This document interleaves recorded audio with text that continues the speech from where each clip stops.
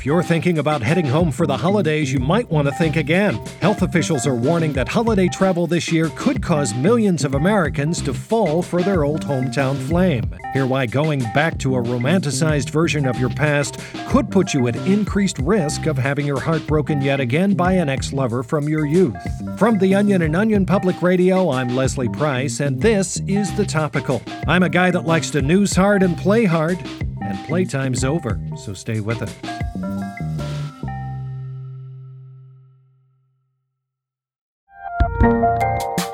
There's a lot happening these days, but I have just the thing to get you up to speed on what matters, without taking too much of your time.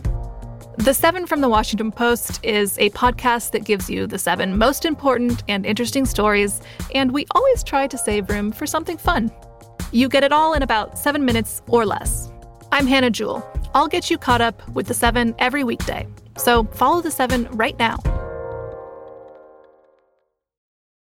The most wonderful time of the year may be right around the corner, but authorities are urging caution. Health officials today are warning that traveling home for the holidays could cause a significant spike in the number of Americans falling for their old hometown flame. OPR health reporter Jenna Resnick joins us now with the latest. Jenna, welcome. Thanks, Leslie. New data from the CDC shows our country's emotional health crisis could soon get much worse. We're potentially facing what experts have coined as a twin-demic, the combination of both flu and cuffing season. Yikes. And while some are doing their part to stay home this year, an estimated 30% of all Americans are planning on returning to the small towns where they fell in love for the very first time. Here's CDC spokesperson Dr. Brian Adler. To anyone thinking of flying or driving home this Christmas, we're asking you please do not.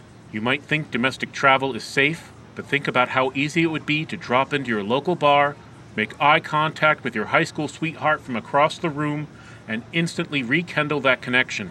Now imagine that happening all over the country. The result could be catastrophic. Is it possible he's overreacting? I mean, I've traveled back and forth from my hometown 14 times since the pandemic started, and no one's fallen in love with me. Absolutely, Leslie. While you may have gotten lucky, the CDC emphasizes that even limited exposure to former flames is dangerous and could leave you in tears, wallowing in self-pity with severe heartbreak. Well, what should you do if you find yourself in your hometown? I mean, after all, things happen. Your boyfriend dumps you the week before Christmas, your family's about to lose their horse ranch and you have to come back to save it. Or maybe you inherit your grandfather's gingerbread shop. What then? Well, if that does happen, the CDC says it's crucial you avoid tight enclosed spaces like high school reunions, snow forts, and holiday parties where your ex's parents still treat you like family. What about auction-a-date fundraisers? No. Not allowed. But what if it's to save the community center? Absolutely not. And no elevators either. Someone's always getting kissed in there. It's important we take this seriously because even with all the right precautions,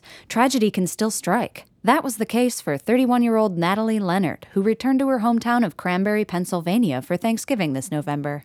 Take a listen. I thought I was being careful. I stayed in my parents' home, I didn't socialize, I avoided crowds, I didn't even go to the grocery store or the annual turkey ball in the town square. And still, it wasn't enough. I was taking a walk when I decided to stop into the Old Apple Cider Brewery I used to go to in high school. I'd been following the rules so well that I thought, what's the harm in one quick visit? But when I opened the door, there he was. Sure, we were both wearing masks, but those crystal blue eyes were unmistakable.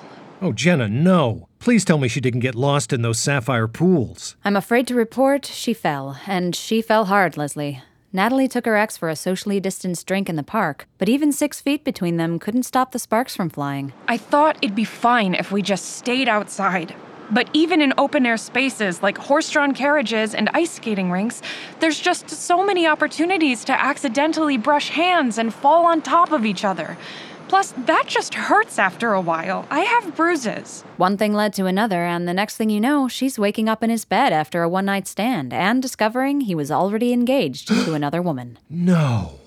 I don't believe it. How's she now? Is she doing okay? Her condition is emotionally stable, but it could be a long time until her heart fully recovers. Oh, so sad.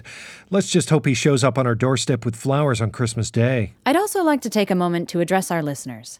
This holiday season, if you can't be bothered to consider your own emotional health, at least be mindful of your friends and families. Love is in the air, and it's contagious. You do not want to be the reason your widowed grandmother reunites with her long-lost love, or your sister falls for a Bulgarian prince. Or the reason your aunt ends up with the weird mailman. Exactly. This year, stay put in your Brooklyn brownstone no matter what story the editor of your magazine assigns you. Thanks, Jenna. This has been very helpful. I'll try to keep this in mind when I return to my hometown a few times this month. You know, Leslie, you really shouldn't be traveling that much. What are you even doing there so often? I traffic cocaine.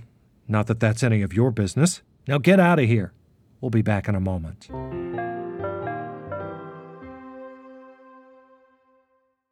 Shipping can make or break a sale, so optimize how you ship your orders with ShipStation. They make it easy to automate and manage orders no matter how big your business grows. And they might even be able to help reduce shipping and warehouse costs. So optimize and keep up your momentum for growth with ShipStation. Sign up for your free 60-day trial now at ShipStation.com and use the code POD. That's ShipStation.com with the code POD. First person to find the pickle hidden inside the rest of this news is guaranteed to have a year of good fortune. So listen closely. Here's what else you need to know today. For anyone out there who's choosing to travel for the holidays, you may be in luck if you're willing to pay. The CDC today has introduced their new expedited quarantine period of just 3 to 5 business days, and it all starts as low as $20.99. CDC Director Robert Redfield urged interested patients to order their expedited quarantine now, as this exclusive offer wouldn't last forever, and noted that if you order within the next hour, you will be automatically entered into a raffle for early access to the COVID-19 vaccine of your choice. Quite a deal. And a controversial new abortion law in Tennessee is raising some eyebrows today. The new bill would ban abortion throughout the state if the woman has a beautiful pregnancy glow. I mean, who are we to end that kind of radiance? I say good for Tennessee. And finally, a new youth program is being applauded today for their work in helping our nation's young people. It's called Creative Leave, and its mission is to travel to schools all across the country to warn kids against participating in the arts. It's a harsh but necessary reality. Glad this group is here to help scare these kids straight. And that's the Topical for today. I'm Leslie Price. The news doesn't stop just because this podcast does, so be sure to visit theonion.com for an exhaustive review of the year that was. That's right, our 2020 Year in Review is up, so you can relive all the horror and heartbreak of the past 12 months. And while you're there, be sure to sign up for our popular annual feature. That's right, your 2020 Topical Wrapped is here, and ready to tell you exactly which stories you listened to the most this year. Not to spoil anything, but I'm looking at your results right now, and it appears your most listened to story was about the slaying of an 8-year-old girl in rural Utah, and that you listened to it 37 times yesterday? That story was from like February. What's the matter with you? Oh, Jesus Christ. Well, go check out your 2020 Topical Wrapped so you can see for yourself what your second most listened to story was, because I sure as hell don't want to know. Ugh. We'll see you tomorrow. Yeah. God. Ugh.